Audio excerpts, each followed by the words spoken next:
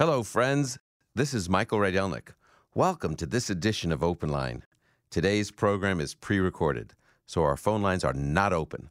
But I hope you'll grab a cup of coffee, open your Bible, and listen and learn, along with all of us here on Open Line with Dr. Michael Rydelnik.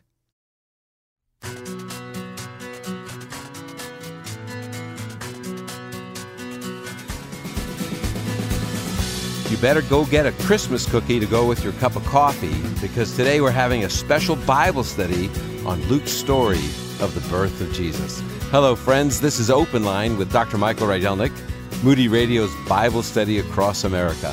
I'm Michael Rydelnik, professor of Jewish Studies and Bible at Moody Bible Institute, coming to you from the Moody Radio studios in downtown Chicago. Welcome to the Radio Kitchen Table, where week to week we generally talk about your questions about the Bible, God, and the spiritual life. Not so today. No call-in questions today. Instead, I'm coming to you with a group of good friends, and we're going to work our way through the story of the birth of Jesus as found in the Gospel of Luke. We're going to find it's as relevant to our lives as it was to the audience that it was originally written for. So it's time to go get your cup of coffee and get your Bible, because we're going to study the Scriptures together. But before we get to the Bible study, let me tell you who's here with me. First, my favorite Bible study partner, my colleague on the faculty of Moody Bible Institute and a collaborator on the Moody Bible Commentary, who happens to be my wife, Eva Rydelnik, is here. Welcome, Eva. Hey, so much fun to be here.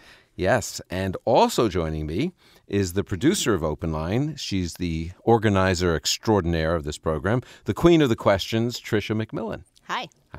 I'm glad you're here, Tricia. Me too. And finally, joining us from the Cactus Compound in Tucson, coming in from the backyard fence to sit around the Radio Kitchen Table, my good friend Chris Fabry. Welcome, Chris. Yeah, you saved the worst for last, right? Yeah. Well, you had to come the farthest, you know. Yeah, we had to give you time right. to get in from the fence. Aren't you glad to be here in the cold weather in Chicago? Oh, absolutely. It invigorates the soul, doesn't it? Well, making us all sound good this morning is the genius of the control board, our engineer, Courtney Young. Well, we're going to talk our way through Luke, the Luke narrative about the birth of the Lord Jesus. And I really, really love this story. And it's very special to me because it's my very first encounter with the New Testament. When I was 8 years old, I was raised in a traditional Jewish home. We didn't read the Gospels. We didn't have Bible devotions from the New Testament. We didn't do anything like that. And so there I am in a traditional Jewish home, and one night when I was 8 years old, the Charlie Brown Christmas came on, and I watched it. And remember, they're all fussing about what's Christmas all about. And Linus says, "I'll tell you, Charlie Brown." And he lights, and then he reads the narrative of the birth of Jesus, or recites it, I should say.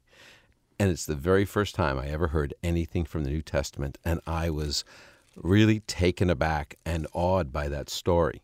But I didn't know anything about it. That was my first encounter with the New Testament. So every time I read it, every time I talk about it, I love it because of that experience. It is really what Christmas is about, the birth of Jesus. And I was wondering, is this narrative special to all of you that we're going to look at today? Obviously, we love the Bible, all of us, and we all care about the Scriptures, but what's so special about that narrative? And I know one person who has something. She talked to me before. All of us get a chance to talk, but Eva, why don't you start? Well, I love it from when I was a kid, hearing the story. One of the things that when I read the Luke story or the Matthew passage, it is, you never get tired of it. It's not like, oh, there it is again. It's like, there it is again. Yeah. I get to read it again. Yeah. And it reminds me of something that Kent Hughes said about something that C.S. Lewis wrote. I love C.S. Lewis. I just finished a course on the fiction of C.S. Lewis teaching here at Moody. And this is what Kent Hughes said about a passage in The Voyage of the Dawn Treader. In the Voyage of the Dawn Treader, Lucy is the third book in the series. She finds a magical book that tells the story about a cup, a sword, a tree, and a green hill. It's kind of the Narnian equivalent to the gospel story. And as she read it, this is what the book says about Lucy's experience. Lucy was living in the story as if it were real, and all the pictures were real too. And when she had got to the 3rd page and come to the end, Lucy said, "That is the loveliest story I've ever read, or ever shall read in my whole life. Oh, I wish I could go on reading it for 10 years. And this is the way it is with the story of the Incarnation. Though we explore the same short passage year after year, we never tire of hearing the story of the Messiah's birth." Yeah. Never get tired of it, huh? Never get tired of it. I love it. Mm-hmm. Yeah, me too. Okay. Either of you have any insights here about how special this is or not? Tricia? Well, for me, this is the story we always read Christmas morning. So before we ate breakfast, before we opened any presents, before we did anything, my dad would pull out his Bible and we would read the Luke 2 passage about Jesus' birth. And then he would talk about that briefly. And then we would do the rest and proceed with the rest of Christmas celebration. But that was what we would do so we're all in our pajamas, usually sitting on the floor under blankets. And what a great memory. Yeah. What a great memory. Yeah, we still do I that. could just see Tricia there. Yeah. And now you do it with your kids, right? Yes, yes. And the thing is, I can see Annie doing that and look just like Just her. like you. It's time warp. Yeah. She looks so much like her. Yeah.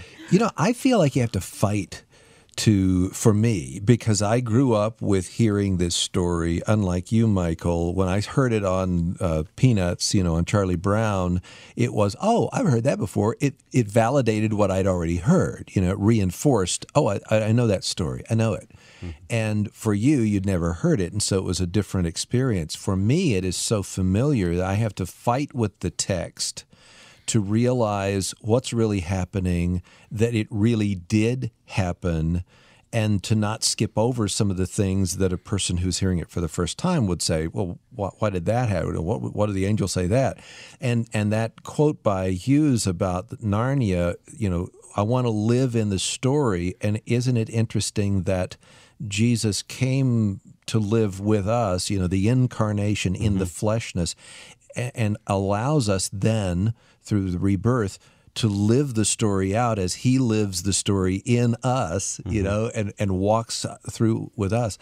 The other thing that came to mind, and Evie will like this, Proverbs 25:2. Right. It is the glory of God to conceal a matter and the glory of kings to investigate a matter. And I think that superimposes itself over what we're about to read. To hide something, all of this is obscure. This is in the backwater. It's way out of the way that no one would see unless someone observed it and put it down for us to find. Right. And so I love that about God, that he cloaks and then allows us, like the presents, hiding a present. You ever given a present to your kids and you kept it a secret, or from your spouse, you kept it a secret? This is kind of what God is doing here in front of us as we read this. Yeah, what I like is that when you slow down and read it and try to, as you say, read it with fresh eyes, not imposing everything we know about it, just slowing down and reading it, the secrets are unveiled, in my opinion. Yes. That it's not secret so that we can't see it. We just have to slow down so we can see it. So that's what I think you're right. I've been a believer now. I go back to that time when I was 8 years old and heard this the first time, but I've been a believer now for 46 years. And so I have read this once before besides that. So and so I agree. Sometimes it's just best to slow down and read it again and try and capture some of the background issues or some of the things that are implied that we just gloss over. So I want to start there. There's a few historical issues that are important for this study of Luke. And the first one to me is, as I was slowing down trying to think about what we're going to talk about, I came to verse 5 of chapter 1, and it says, "In the days of King Herod of Judea," and it starts in with the story of Zechariah. "In the days of King Herod of Judea, there was a priest of Abijah's division named Zechariah." And that's the story of how Zechariah is told that John the Baptist would be born. And I thought of that a couple of years ago we did the same kind of Bible study on Matthew 2. Mm-hmm. And it was a lot about Herod. And this is the only mention of Herod. And yet, I was wondering, he has obviously a more significant role in the Matthew birth story. Why even mention him here in Luke 1:5? How does this mention help us understand the circumstances of this story? What do you think? Well, I think even in the previous verses 1 through 4, you have Luke saying, here's why I'm telling you, here's what I'm telling you. I've investigated it all carefully to tell you in consecutive order so you can know the exact truth. So it kind of sets the stage on what's happening, where we are, who's ruling, because even at the beginning of chapter 2 and then at the beginning of chapter 3, Yeah. at the beginning of each of these first 3 chapters, he kind of sets up, here's what's happening with the Roman government. Here's what's happening with this area so that you remember, so that you know what's going on. So it's establishing the Roman governance and the influence and tying this whole story to history in the world. Yeah, I love it. Just by mentioning the days of Herod, king of Judea, it gives us 2 important markers. It tells us where it's happening in Judea, a specific place in geography, and under the rule of Herod, a specific place in time. And he was such a well-known figure that if you hear the name Herod, you know, okay, this is when this is happening. So it's a time and a geographic marker right there. Also, I think it gives an atmosphere. I happen to be reading right now a biography of Herod, something I do in my spare time. Just a friend. Late night, easy reading. Easy reading. That's what I'm doing right now, late night. And even in the Greco-Roman world, for whom Luke wrote this, Herod was notorious. They knew that he was a friend of the Romans, and the way he maintained control in Judea was with a very oppressive hand. In fact, this is probably referring to days right before Herod's death. I believe that the Lord Jesus was born the year before Herod died, somewhere in that year before he died. And in that year, he murdered a couple of his sons. He changed his will multiple times about who would be his successor. He made a plan that when he died, the leaders of Israel were all to be murdered. That's what he wanted to have done, because then the people would not be celebrating His death, but they would be mourning the death of all those others, so there would be no celebrations upon his death. And so when we see how wicked and oppressive Herod was, and that wasn't just known to his subjects, but known to everyone, it all of a sudden puts, okay, I'm going to give you a good story now in the midst of a really gloomy time. That's what Luke is saying. Here's some hope in the midst of darkness. So He doesn't sound like a real nice guy no, Oh, wow. to me. yeah. Augustus Caesar said he would rather be one of Herod's swines than one of Herod's sons, Wow. because he kept kosher, and he wouldn't kill a swine, but he would kill his own sons. You know, the other thing that strikes me is in the days, it feels like that phrase that's used in the fullness of time. And I know we don't want to go to a lot of other scripture, but Ephesians, Paul talks about the mystery of his will that were planned for the days of fulfillment. I feel like this is what we're reading about. Yeah, we're right at the days of fulfillment. And we're going to talk about more of the elements of this great story of the birth of Jesus and Luke with my guests. We'll be right back. You're listening to Open Line with me, Michael Rydelnik, and a bunch of friends. In 2 Peter 3:16, Peter says Paul has written some things that are hard to understand. That's why Alan Johnson's book, Romans, Everyday Bible Commentary, is so helpful. It provides clear explanations that will enhance our understanding of this important letter, and it offers practical application for our own lives, too. When you give a gift of any size to Open Line, I'll send you a copy of Romans, Everyday Bible Commentary, just to say thank you. Call 888-644-7122 or visit openlineradio.org. People often wonder, what's Hanukkah all about?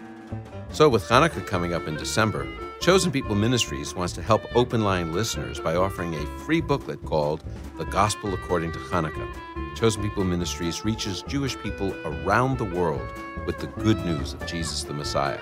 The Gospel According to Hanukkah explains the ancient origins of this holiday, the way it's celebrated today, and how it relates to our own faith in Jesus, the light of the world. For a free copy of the Gospel According to Hanukkah, just go to openlineradio.org. Scroll down, and you'll see a link that says A Free Gift from Chosen People Ministries. Click on that, and you'll be able to sign up for your very own copy of the Gospel According to Hanukkah. Oh, a man named John the Baptist had been heralding the news about the coming of a Savior for both the Gentiles and the Jews. And it happened in Judea, in the town of Bethlehem, with a bright star o'er the stable, was born the Son of Man.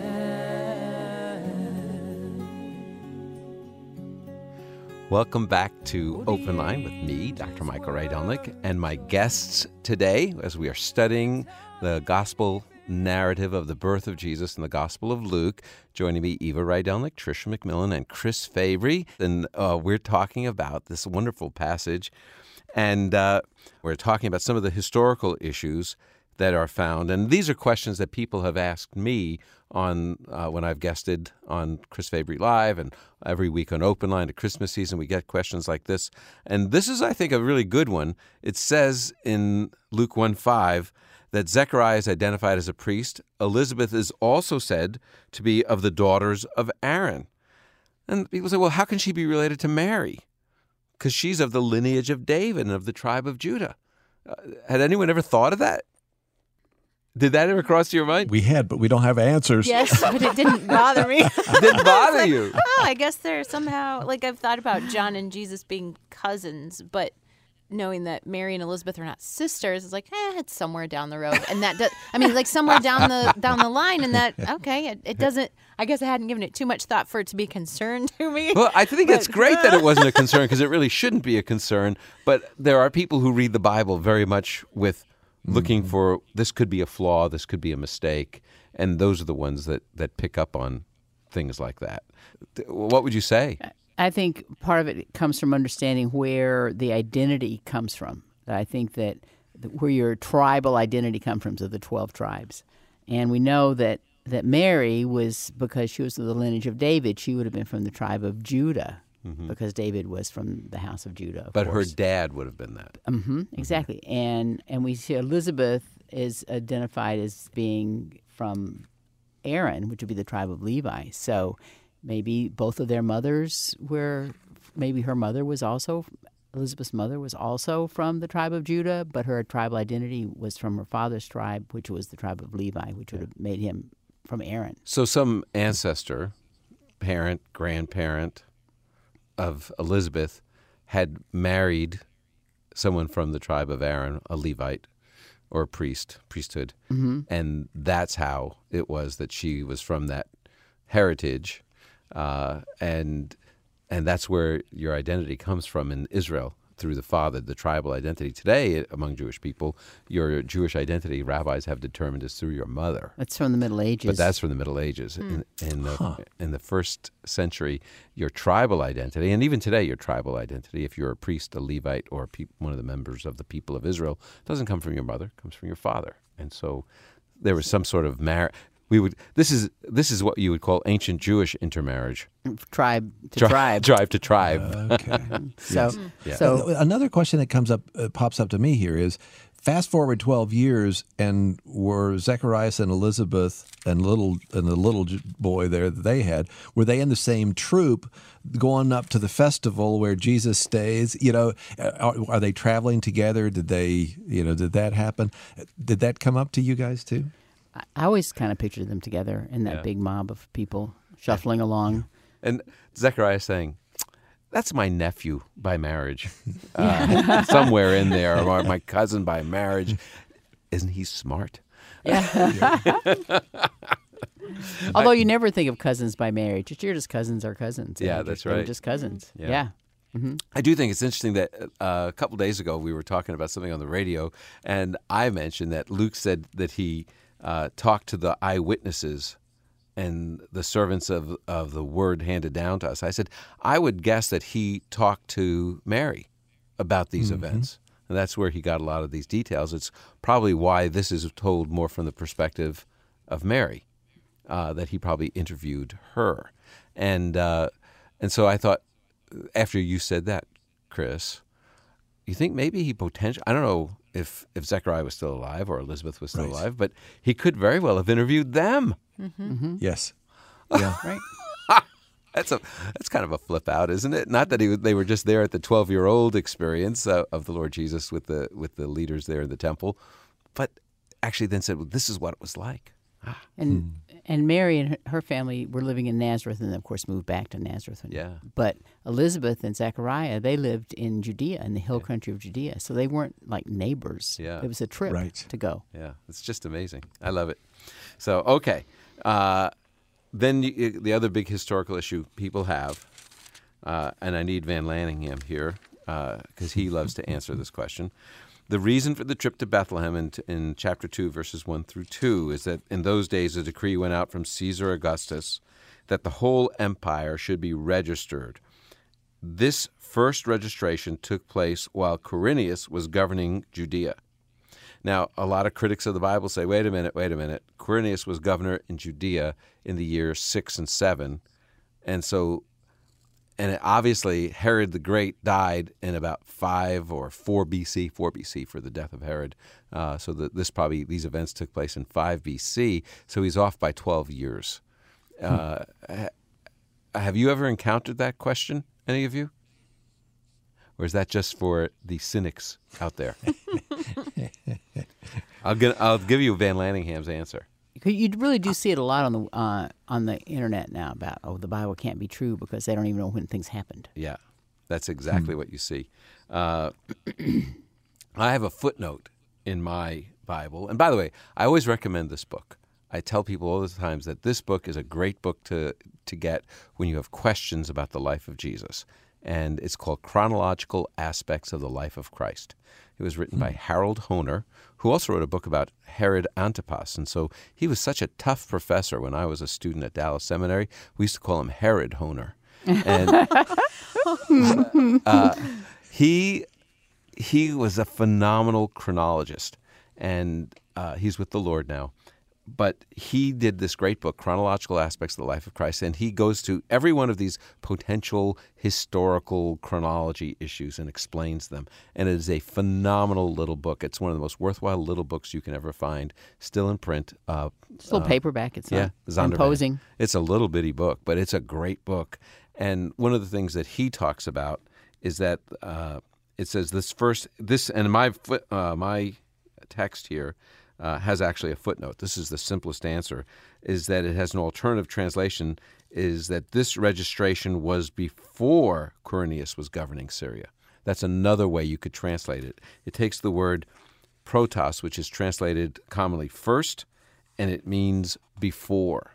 So this was the census before Quirinius was governing. Some people have suggested that perhaps Quirinius had a previous governorship, and that's why it's mentioned here, but I doubt that. This is what it's saying is we all know, this is Luke writing. This is the Rydonic paraphrase of what Luke's writing.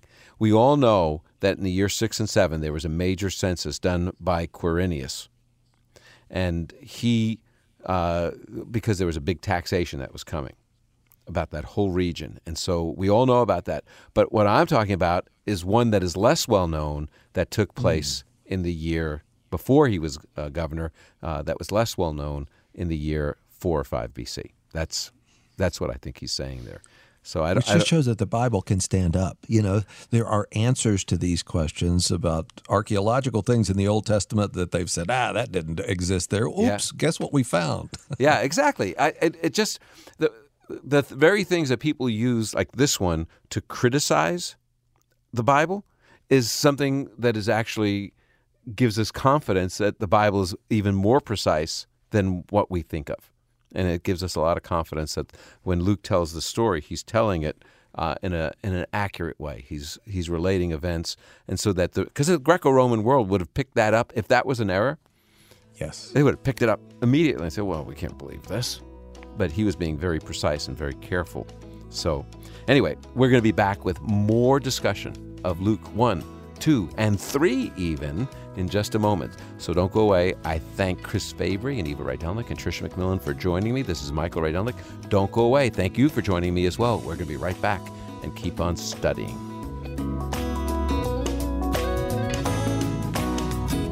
Every weekend, Open Line is here to help you understand God, the Bible, and the spiritual life. You ask the questions, and I try to answer straight from Scripture. When you become a kitchen table partner, you're not only keeping this program on the radio and internet, you're helping others to hear the truth. And you'll receive exclusive benefits like regular Bible study moments by me offering insight and encouragement. Become a kitchen table partner by calling 888-644-7122 or go to openlineradio.org. We're so glad that FEBC partners with Open Line with Dr. Michael Rydelnik, bringing the FEBC mailbag every week. Learn how Far East Broadcasting Company is taking Christ to the world at febc.org. On their weekly podcast, Until All Have Heard with Ed Cannon, you'll hear stories of lives changed by Messiah all across the globe. Again, you can hear the podcast when you visit febc.org. That's febc.org. This is Michael Rydelnik here to remind you that you are listening to a pre-recorded edition of Open Line. Our phone lines are not open today, but please enjoy the rest of this hour as we head back to Open Line with Dr. Michael Rydelnik.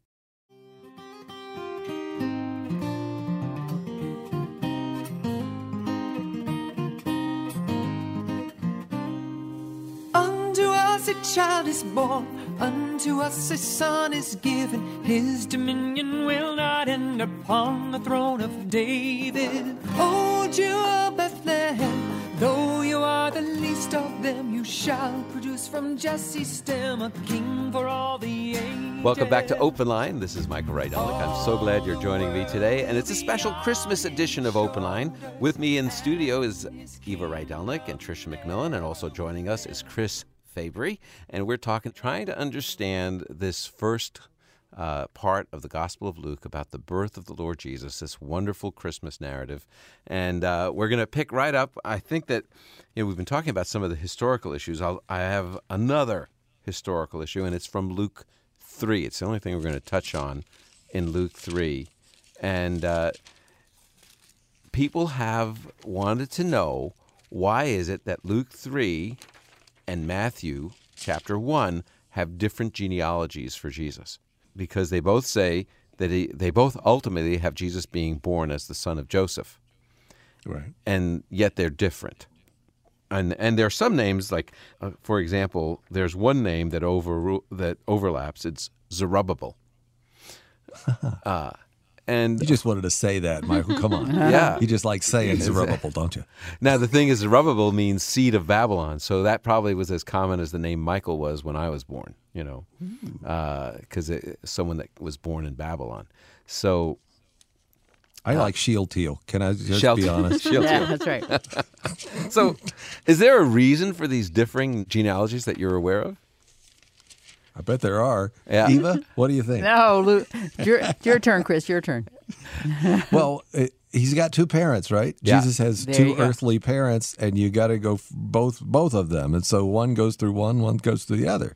Isn't that it? Yeah, that's it. They're both from the line of David. Both Joseph and Mary are from the line of David. And in Matthew, it's got Joseph's direct genealogy. And that's a very important part, because even though Joseph was only the adopted father of the Lord Jesus, Joseph comes from David, Solomon, and so the right to rule on the throne is through Joseph, because he is from the line of Solomon. But yet, whoever the Messiah is born has to be physically descended from David because of what God promised David. And so through his mother, Mary, we've got the second genealogy right here in Luke. And it's so interesting because this is really clearly the perspective of Mary when we look at the Luke narrative, the Luke story about the birth of Jesus. And so it's got her genealogy, and you could see that it goes all the way when it gets to the one right before David, the son of Nathan, son of David. So this is David's line through his son Nathan, and that's Mary's line. The question then comes is, why does it say in verse 23 that he is the son of Joseph?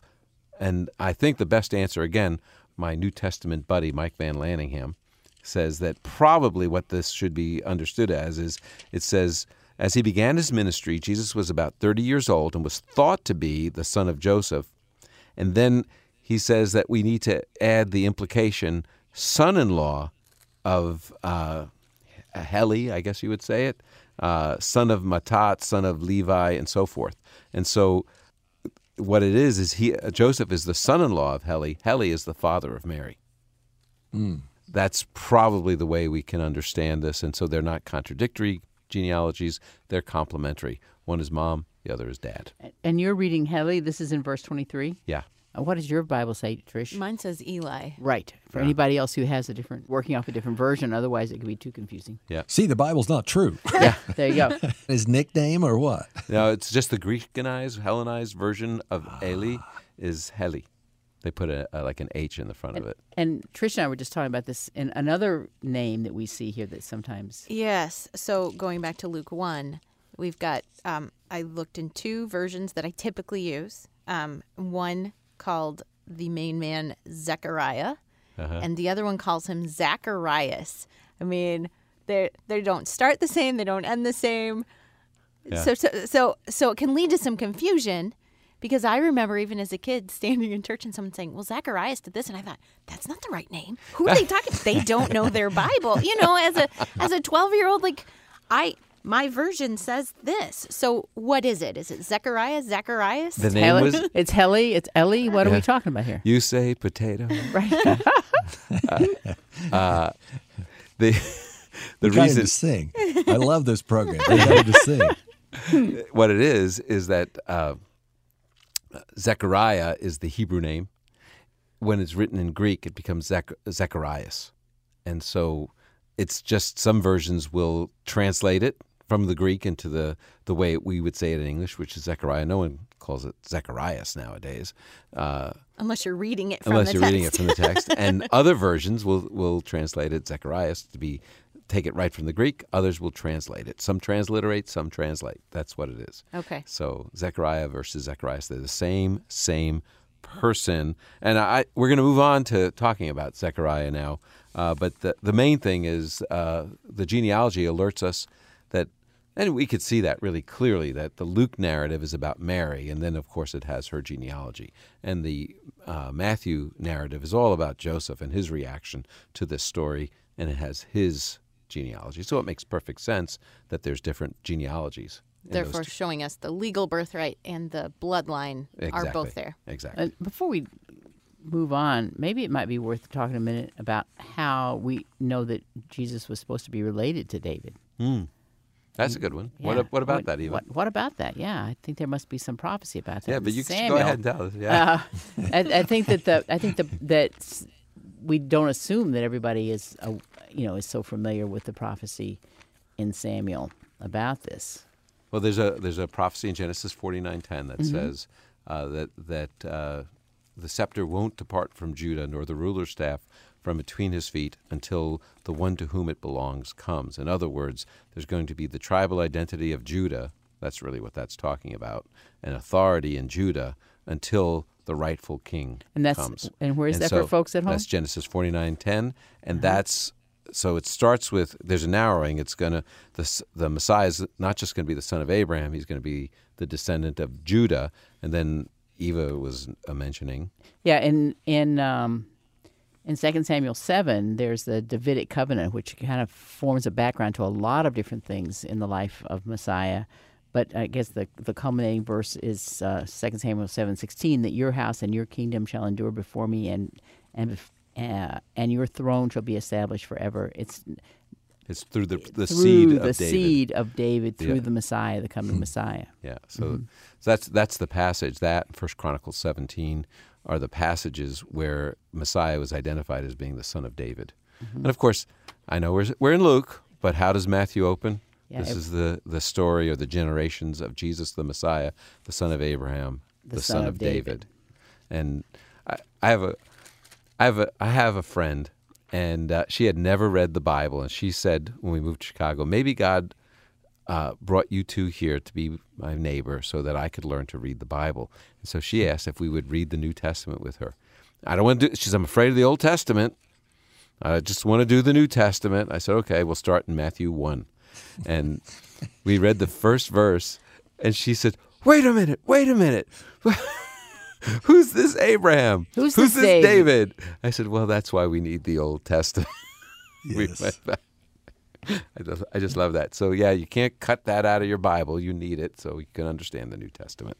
So that's where that comes from. Okay. Now, here in Luke, we've got this good and godly man. His name is either Zacharias or Zechariah.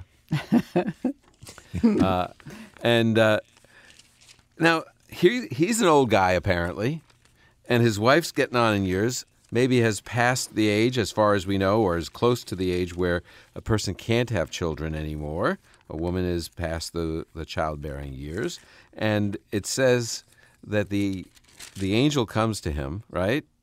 And it says that he's going to give birth. The angel said to him in verse 13, don't be afraid, Zechariah, because your prayer has been heard. Your wife Elizabeth will bear a son, and you will name him John.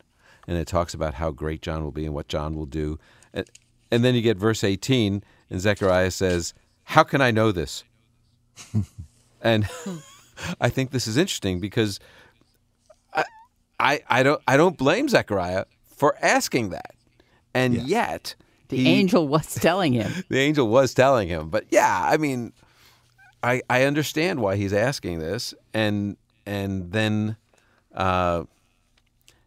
so then what it says to him in verse 20, now listen, you will become silent and unable to speak until the day these things take place because you did not believe my words.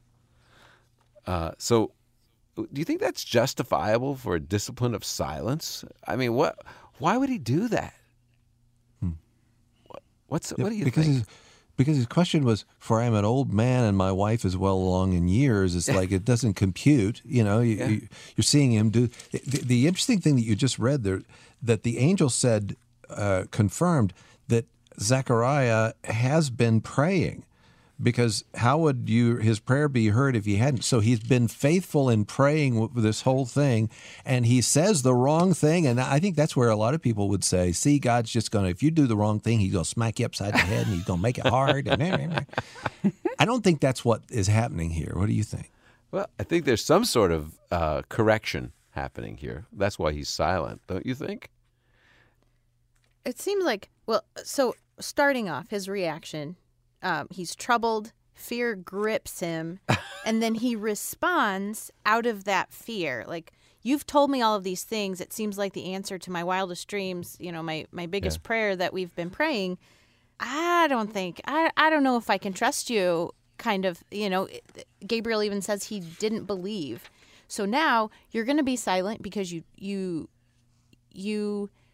responded out of that unbelief rather than listening. And so now you're going to listen and watch and see how God works. Yeah. Well, I think it's so interesting because he could have, I mean, obviously he didn't discipline him with perpetual silence. Right. Yeah, it's just, okay, this pregnancy, guess what? You don't get to talk, which I think a lot of wives would really appreciate during pregnancy. But especially as they're being delivered. Yeah. Andrea would say the same thing. He's like, would you be quiet? Yeah, exactly. But I just think that that's a really interesting thing that he's. It made me think of back in Genesis when God tells Abraham that he's going to have a son and that the blessings won't be, the promise won't be through Ishmael. I believe it's Genesis 18. And Sarah laughs. Mm-hmm. And she says, I love how the New American Standard has it. She says, I didn't laugh when the angel corrects her. And it says, indeed, you laughed. Or, oh, but you did. And I heard you. And so he was disbelieving here. And so what's the relationship? Why make him silent for his doubt? Is there more responsibility for somebody who has a religious standing? You know, Zechariah was in this position where he's supposed to be steeped in these things and know. And if you do an A-B comparison with Mary, you know, Zechariah's married, and things can happen there. You know, Mary is not married. You know, she's a virgin, and so and she understands biology. Yeah. Yes. Yeah. But is there a greater responsibility for the light that Zechariah has had of knowing these things? That's my question. And he had been praying about it, and yet when his prayer was answered. Yeah. Yeah. Well, let's talk about this a little bit more when we get back. We're talking about the birth narrative in the Gospel of Luke, the great Christmas story with Chris Fabry, Eva Rydelnik, and Tricia McMillan. Don't go away. We're going to be right back with more of the Christmas story.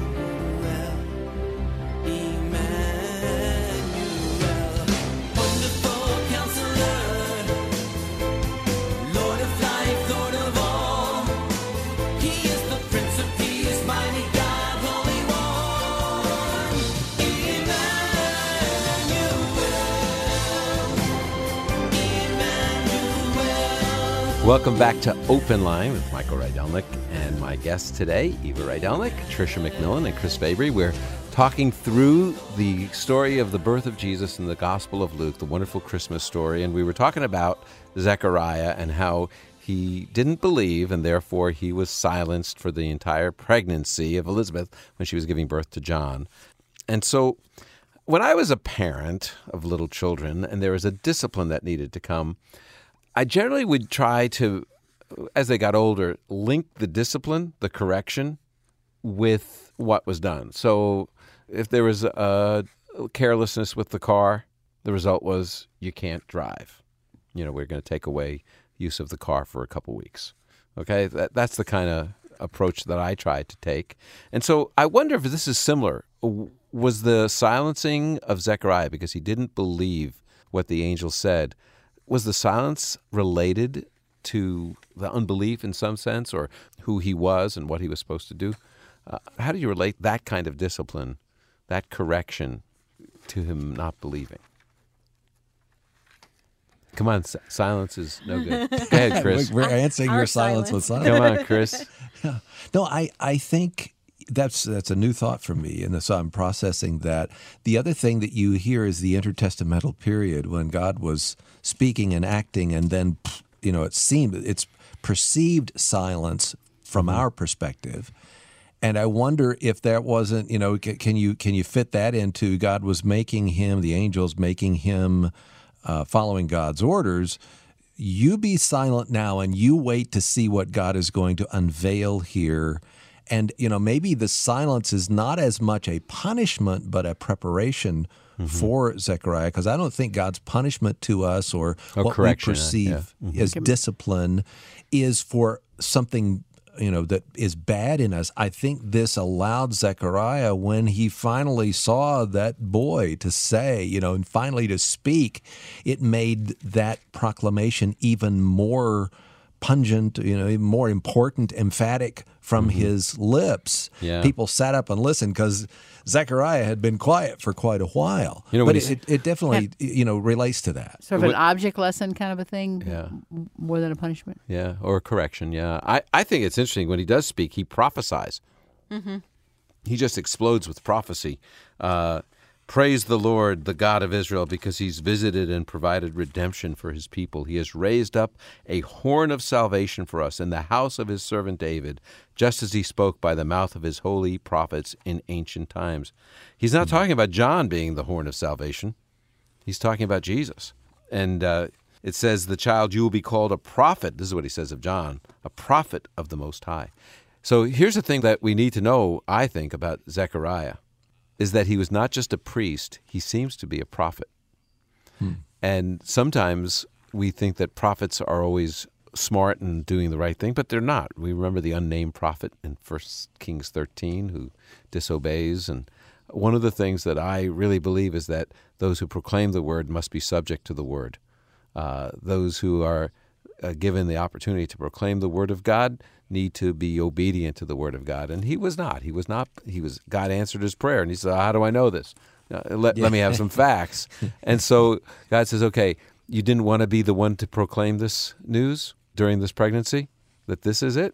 So now we're going to have you wait and watch and not talk, and then you will be able to again when you know it. I think it's interesting, too, that sometimes you might read the prophecy of Zechariah and think, well, he is talking about this baby because it's a miraculous baby in the sense of timing of its birth. But he clearly is not talking about his own baby, because he says, and has raised up a horn of salvation for us in the house of David, his servant. So the baby isn't It's certainly not from his family line, which was from Levi, from Aaron. But it's from the house of David. So. Yeah, he says, I know my son is going to be the one that proclaims the coming of the Messiah, but what's really important is Elizabeth's cousin, Mary. She's going to have a baby in the line of David, and he's going to be the Messiah. So now he returns to his prophetic role, and he's not saying, how can I know this anymore? He knows it. Wow, I can't believe it. First hour's up. That doesn't seem possible. Wow. But we've got lots more.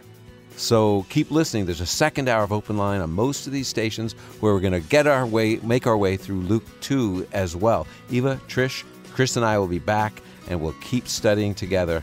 During the break, you can check out our webpage, openlineradio.org. That page has links to past programs. It's got a question page. There's even a link to my personal webpage if you want to see where I'm speaking or blogs I've written or things like that. There's also a page where you can find the link to the Chosen People Ministries free resource if you're interested in that. Open Line with Dr. Michael Ray Dunlick is a production of Moody Radio, a ministry of Moody Bible Institute.